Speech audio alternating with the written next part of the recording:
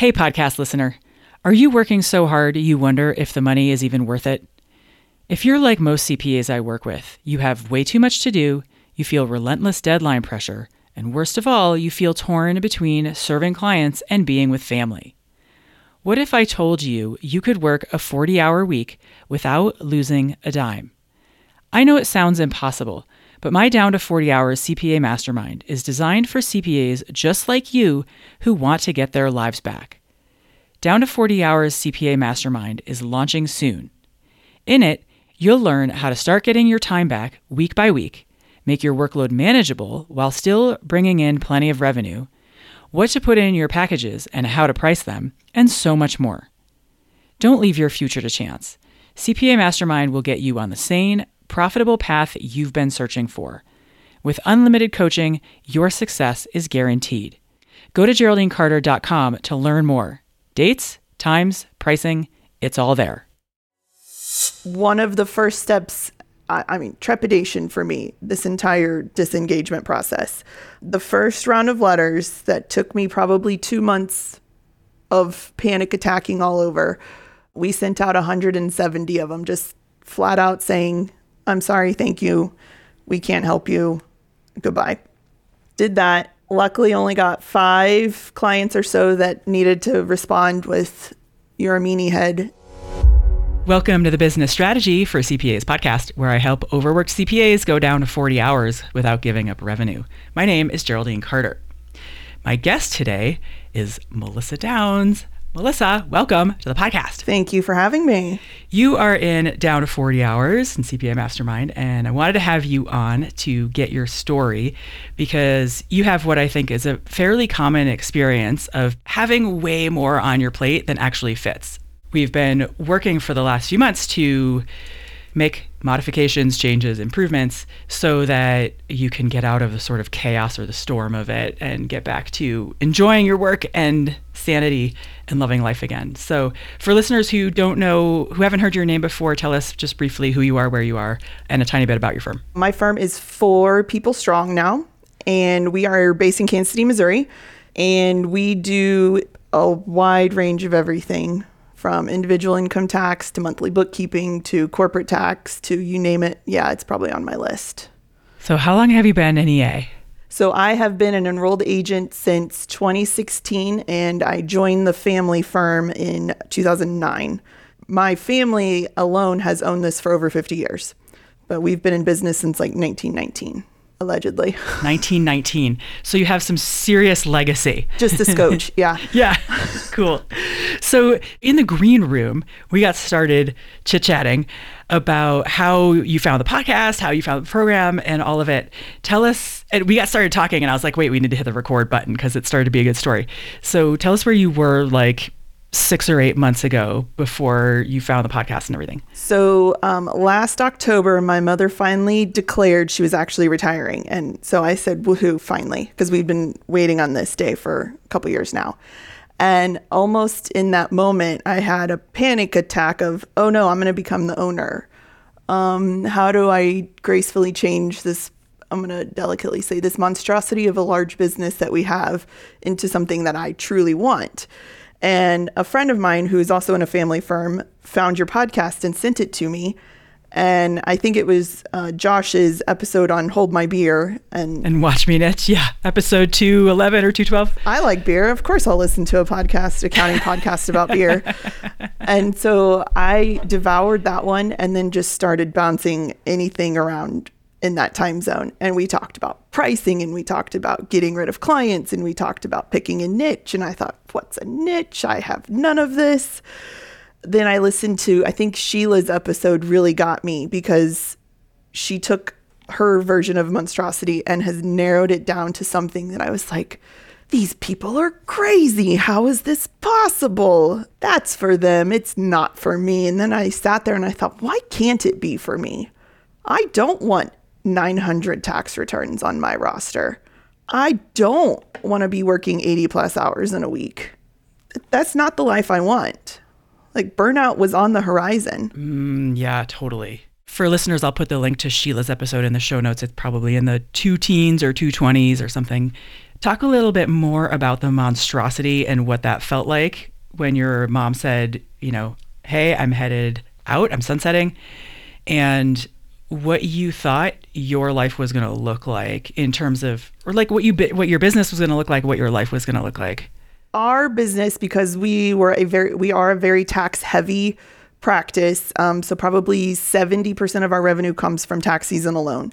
And the other portion is just broke out into monthly accounting things. So we do stay busy year round. It's super heavy for the first quarter and then very, very light the rest of the year.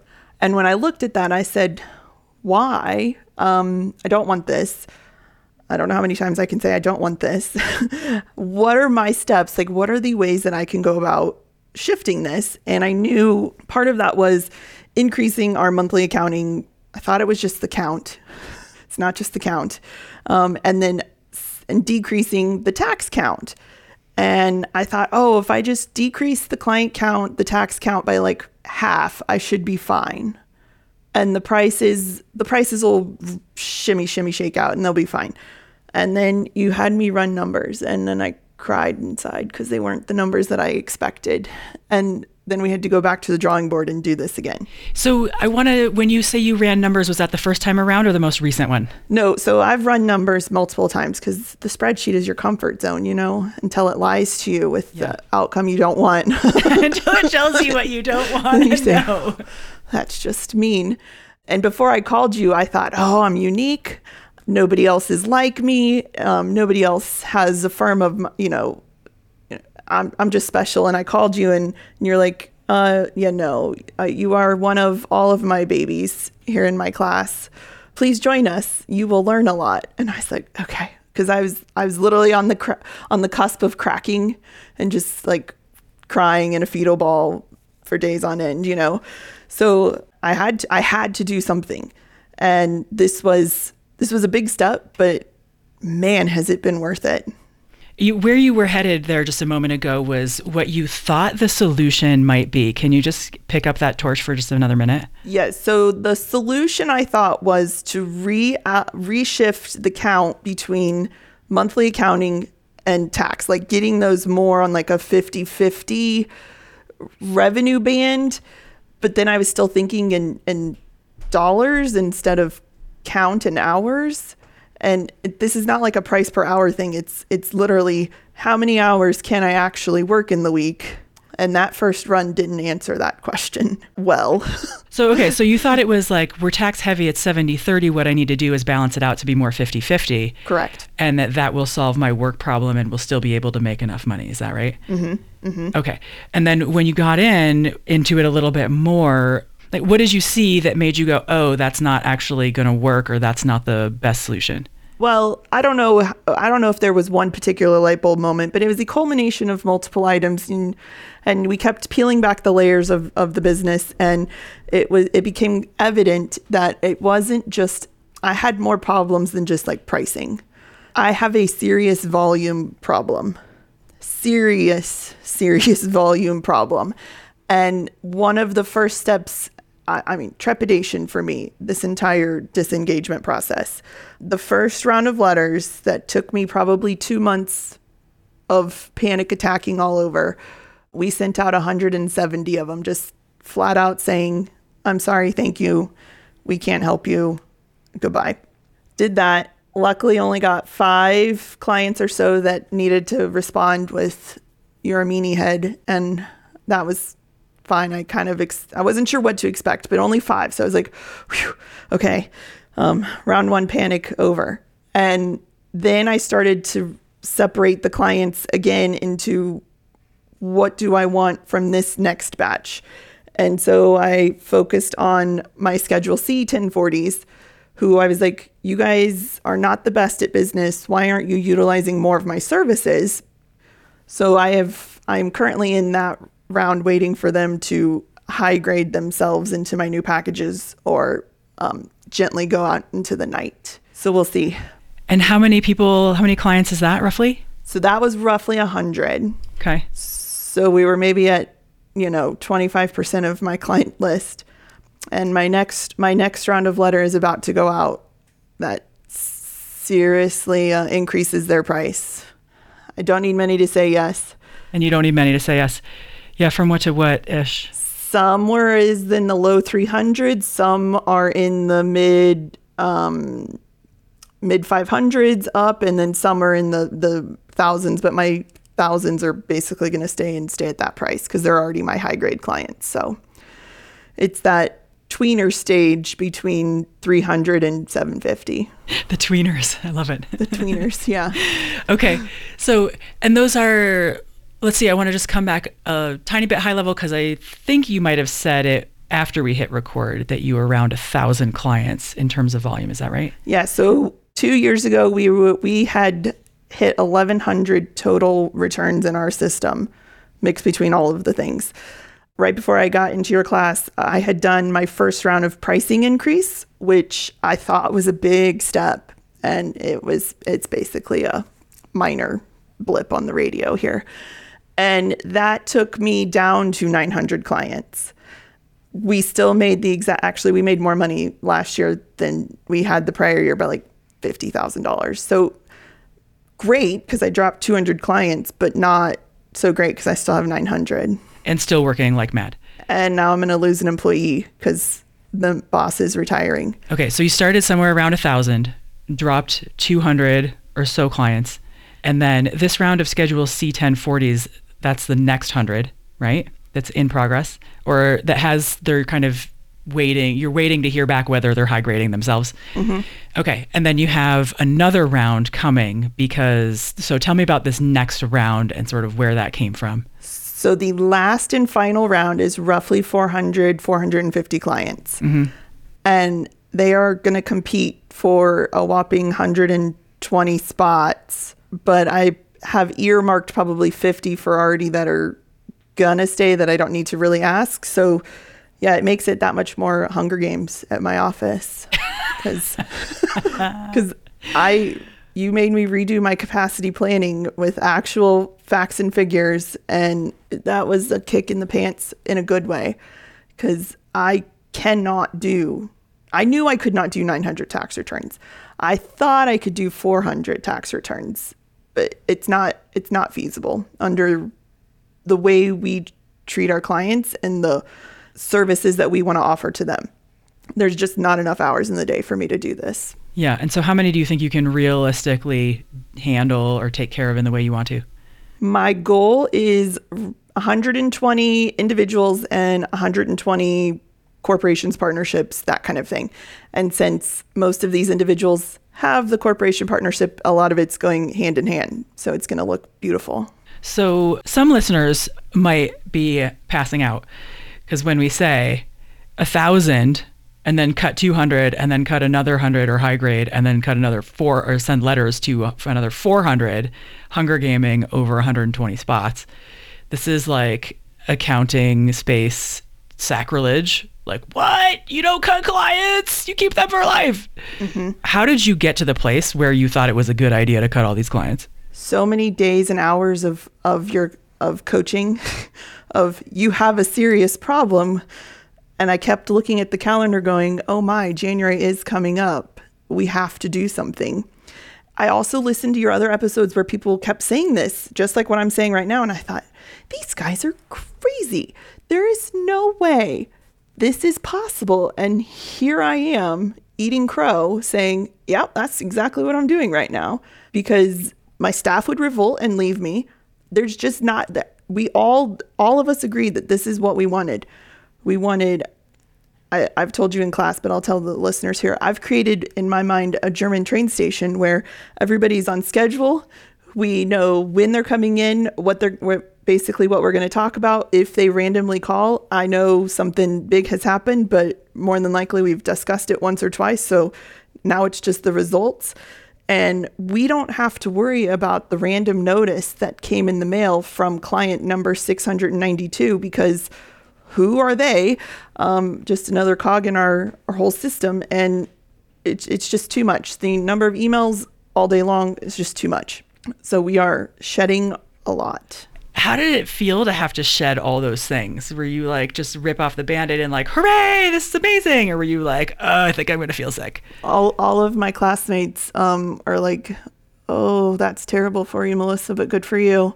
And we just have to do it. I actually make one of my staff members put the letters in the mail, so I didn't actually do it. I wrote it, I signed it, we stuffed it, we labeled it, but I did not put it in the mailbox, so it's not my fault. Excellent. So you said a minute ago that you thought the other people were crazy and that it wasn't possible. So tell me, what are the things that you were like, oh, this is how, I get that I thought it wasn't possible, but if I do it this other way, actually it might make sense and maybe it is possible. It's a combination of literally looking at hours in the day, slotting in the people and roughly how much time they truly take. And I've been a habitual underestimator of how much time things take. So I have adjusted accordingly. And then you do that week after week after week, because tax season's 10 weeks. I can only do so many things while still maintaining the other parts of our job, because we still do monthly bookkeeping for clients through tax season. That work does not stop. So what's left?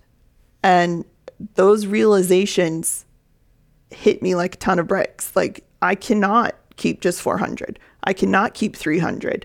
I can maybe keep this number. And anytime I panicked. What if they all say no? And the flip side is, well, then I just don't have to work very hard. So maybe that's okay for a season. The money will come, because this is not even about the money. It's about the stress level and the getting my life back to where I wanted it. Yeah. How, on a scale of 1 to 10, how stressed or combination of negative experience, how much of that were you feeling? I don't think I actually understood how boiling my pot was until I stepped out of it slowly. Because like after tax season, I don't know what it is, but we all forget how much work we put into it. And you're like, we made it. Like, that's not so bad. But everybody I talked to goes, holy moly, you guys do 900 tax returns? I was like, yeah, doesn't everybody? Isn't that just what everybody does? And they're like, no. And I was like, am I the weirdo now? And how do I become less just awful as a person during tax season? The brain is not there. It's terrible. Yeah. You just lose yourself. Totally. Yeah. You just get sucked in, sucked away. And it's like, everybody leave me alone. It's tax season. Yeah. You go into your cave, you tell your friends you'll see them in 4 months, and hopefully they don't forget about you. And you come back out and you see the flowers have bloomed. And it's like Rip Van Winkle. Yeah. Like, oh, wow. I'm in a field of day. Like, where did these come from? Can I read you a quote I read in a book that just completely solidified what my old business model was? Yeah, go for it. This paragraph hit me and I was just like, oh my gosh, this is my business life. And I believe David Baker said, when you do everything for everybody, the only leverage you have is to do more of it faster and cheaper. Is that the business of expertise that's in? This book is Tim Williams' Positioning for Professionals. He just took a snippet of it. Oh, yeah, he's great. And I thought, that is exactly what we were doing. We were busting out all of our workflows and optimizing everything as much as possible. And we had it down pat. And we can rip through a tax return wicked fast. But that's not what I wanted for our clients. I wanted to explain it to them. And I wanted to have them know that if they changed this or this, then like their whole world could be better next year. And why? So, which is what they want. What some of what the ones that I'm keeping want. So yeah. And that was a nice realization, because more of our clients were asking for higher level complexity things, and they were needing more of that hand holding time. And I love to give that, because, you know, we're natural helpers. And now they're intrigued about the work that I actually do, as opposed to just sign here, mail this, have a great day, see you next year. And so in order for me to do that, that was another thing that had to change, is my offer. It's not just a come and get your tax return done. I'll see you next year. Hope the family's great. Bye. Let's talk about how it had to change. And I think that one of the things, you know, I say a lot that so many challenges inside an accounting practice can be traced back in some way to hourly billing. And one of the things that hourly billing sets up is call me if you need me, and I will get started working, and then I will hit my timer and I will hit stop when I'm done working and send you the invoice. It puts the responsibility or the onus, if you will, on the client to call when they need something, rather than for the seller to think about what my client actually wants and how can I package this and put it on a shelf with a label and a price tag on it so that they can scan the shelf and be like, I want this version of that.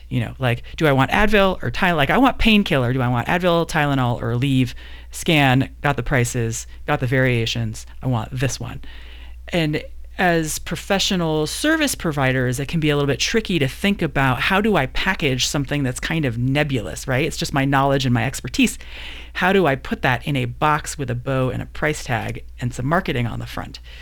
What was your sort of thought process or experience or evolution? Like, how did it come together for you? So when we went through last year's, before I got with you, I did my own 3-tier pricing and struggled with how do I differentiate the 3 levels? Because at the end of the day, they're all just getting a tax return. And I had to step back and say, no, this client wants meetings in this. Another client wants more additional discussions with their financial planner or, the extras that come with it. So when we rolled it out, clients were confused. They're like, well, I just want whatever I had last year. And we're like, okay, so I guess it's just the basic model.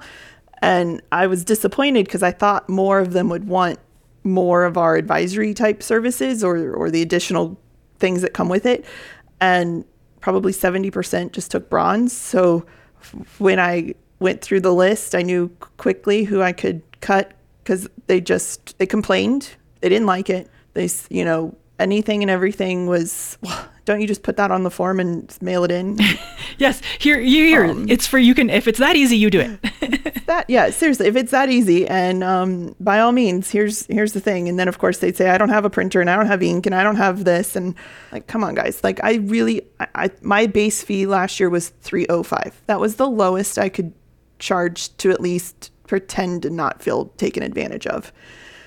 So we did, but that was probably one of the first groupings that I said, have a great day. Thanks for being clients for 30 years. Okay. So what was the next iteration? Because things have changed since then. So right now, the next iteration is I have removed bronze entirely because that's not the client that I'm going after. My clients need to have a specific level of complexity. That means that they almost can't do this themselves and they need professional help or professional guidance. And they have probably an S corp, or they have a rental properties in a partnership, or they have something that makes it not just average or typical.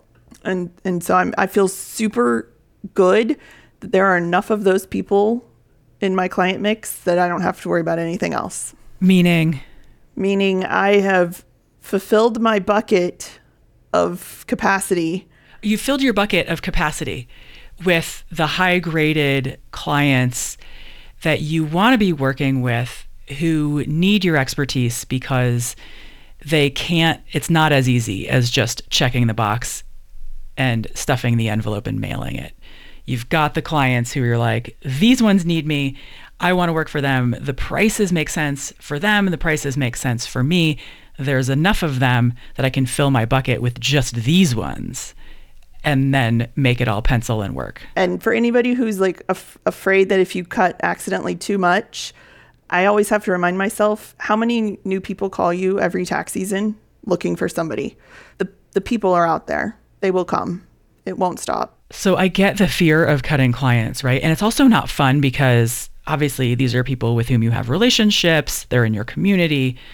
I get that there's an element, a piece of it that's like, oh, this just does not feel great. The cost is continuing to work way more hours than you want to. One way that I see some people trying to fix it or address it is simply by raising prices. But the risk is that they don't raise prices enough and it doesn't lead I did that. to, yeah, exactly, right? It doesn't lead to enough people leaving. So now you've increased your prices and you're still overworked and your clients are still getting underserved, but they're paying more. And it can kind of make it worse in some ways. So yeah, talk about, if you will, raising your prices as a way to potentially push a few people out the door, but it ends up not being enough. What was that like? Yeah, so when I did my first mini experiment, I'm going to call it, is raising everybody to what I would call average market rates. We had some drop off, and that was fine. It was expected. I was wanting to hit 20%. I got like 19.4. I was so close. It shows you a few things. One, everybody will keep paying you no matter what, because they don't want to leave, because finding a new person is hard. So there's that barrier for the client. But it still didn't solve my ultimate problem of getting less work. So when I was going through the next iteration of pricing and got to the point where I just cannot offer bronze, that there is another current fear that I'm going to have of, well, if I offer this to 400 clients and 400 clients accept, and some of them will double their fees, will they still stay? I hope no, but there is that fear. But then I've gotten to a point where it's going to be a first come, first serve. The first 120 are in. I'm really, really sorry. We have discussed creating a wait list, but I know that when tax season rolls around, more clients are going to come in. And for some reason, new clients will pay a new higher price because that's all that they know, versus existing legacy clients getting them up to the new market rates. So at one point, I think I told you, can I just burn the whole place down and just start fresh? And you said, well, that sounds nice, but how do you plan to actually do it? And I said, I'm just going to light a match, because it's the only way I know how to do it.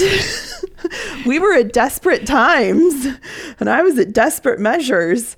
So right now, I got past the fear, just saying, what do I want for me? I'm going to come first this time. Yeah. And it also helps when you have a really bad day at work, when like 6 more emails come in for some piddly something, and you're fed up, you're done. And the anger comes in and it wins. Goodbye, fear. Right. I'm going to come first this time.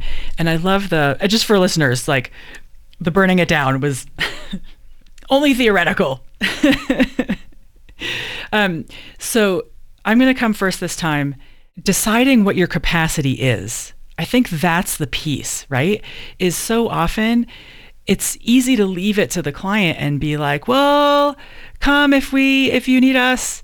But you're like, nope, we have room for 120. This is what we have. There are 400 of you who want the spots. First come, first serve. Everybody else will put you on a wait list. We'll see if we can we'll see what becomes available. But this is what we have. So do you want to buy? Just getting in the driver's seat that way is a whole different mindset about running your business. Let's go over briefly to niching, because this has been a little bit of a conversation. I don't think it's been the primary focus of the work that you've been doing, but tell me where your head was before, when you even were like, wait, niche, what? And what's a niche? What's a niche? And where it is now when it comes to thinking about who your best clients are. So the mentality that I learned growing up in this business was, you get clients from all the different areas, because in case one of them goes down, you're not out a whole extension of your practice. And to me, that made sense.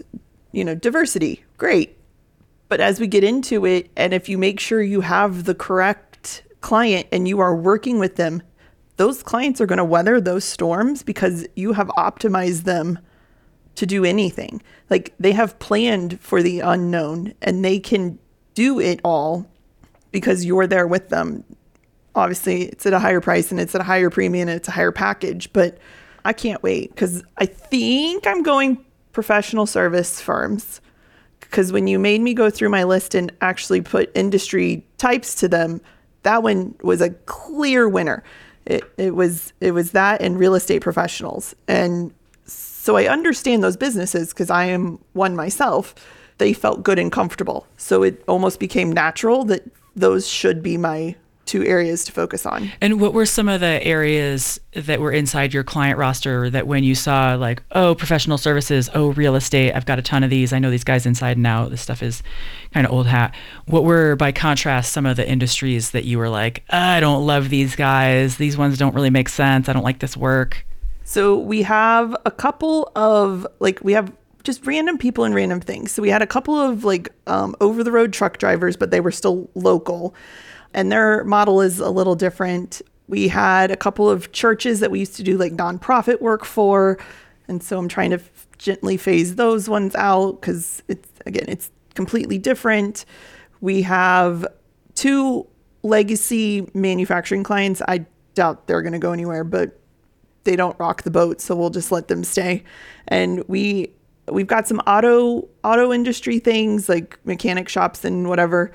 Got a couple of restaurants. Those I don't love, but I don't know what to do about them yet, so we'll figure that out. Okay. Yeah, so you can kind of see that in contrast, there are some ones that you're like, just not my favorite. And, by contrast, before, when it was, if you need us, we'll do it for you. And now it's like, nope, these are my people. These are my prices. This is where we're going. How does that feel different when you show up at work every day? Well, it feels good because now I don't have to say yes to everything without any fear or saying, did I miss an opportunity? I've created a 3-question checklist for myself. Are they in one of these 2 industries for me? Are they actually wanting advice and wanting to implement and get better and do those things? And then number 3 is, do I like you as a person? Because that just comes down to all of it. If you don't like them, why am I working with you? And so if one of those is a no, the whole thing is a no, and it makes it so clear cut and dry for me, then I don't have to waffle and like cave and lose my boundaries again. And how would you say your sort of stress and overwhelm level has shifted over time compared to where it was? You're not all the way through, you're still working your way through, but how does it feel now compared to how it felt like 4 or 6 months ago? I have a path. Like, I was so aimless of what are the next steps? Because I'm a brand new business owner. So I have that whole layer of, what does one do in this position? Is this normal? Is this what others are doing? Will I disappoint somebody if I don't do one thing over the other? But now I have a clear path. I have an agenda. I am making those steps. We are making life better. It's going to be better because it can't get any worse. Yeah, I mean, it won't ever be worse than it is right now, is for sure across the board, right? Everything, all the changes that you make things better. So for people who are like, but oh my God, I'm still hung up on, you're going from 1,000 clients down to like 120, or it gets kind of fuzzy, right? Because, what are you measuring exactly? But anyways, between the individuals and the corporates, but you're going from 1,000 down to 120-ish. Like, that blows my brain about revenue. What's happening to your revenue? What's happening to my revenue? That is, I almost don't care what's happening to my revenue because I just want to get the client count down. However, I will say this, my revenue is not going to change. If I have implemented the new monthly accounting prices, because I had to adjust those as well, along with coupling tax returns in and advice and advisory, my revenue is not going to change. If it does, it's negligible. And I also have to keep reminding myself that I'm losing an entire employee who had a very healthy salary, so to speak. So my revenue, my income can go down. My expenses are going down identical. So my net profits are not going to change. Once that hit, there was like almost a sense of, okay, there's a little bit more wiggle room and I can breathe a little bit more. Because I don't know why, but I was only looking at revenues. Like, if I don't hit last year's revenue, somehow I've become a failure. That's not true. This is a super common thought in the accounting space. I've got to do the same or better as last year, top line.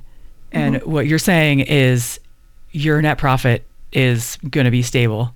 You're going to have 1/10 of the clients. And how many hours are you set up forecasting or designing for? How many hours are you anticipating working compared to how many hours you would have worked? So in prior years, I was working, and you guys are going to roll your eyes, I was probably only working like 55 hours. But remember, we were churning and burning tax returns. So there was no client facing, there were no client meetings, and all of that is now shifting. So I will probably get down to a solid 40, maybe 45 with some admin time or hiccups here and there. But that is my tax season target only. Other than that, I probably work 30 hours or less in the off season. And is that different from last year? Like, how is the off season going to be different before and after? The off season should almost stay consistent, because what we were doing is we sat in the office for all those hours, but now we might have the work to actually fill those hours. Awesome.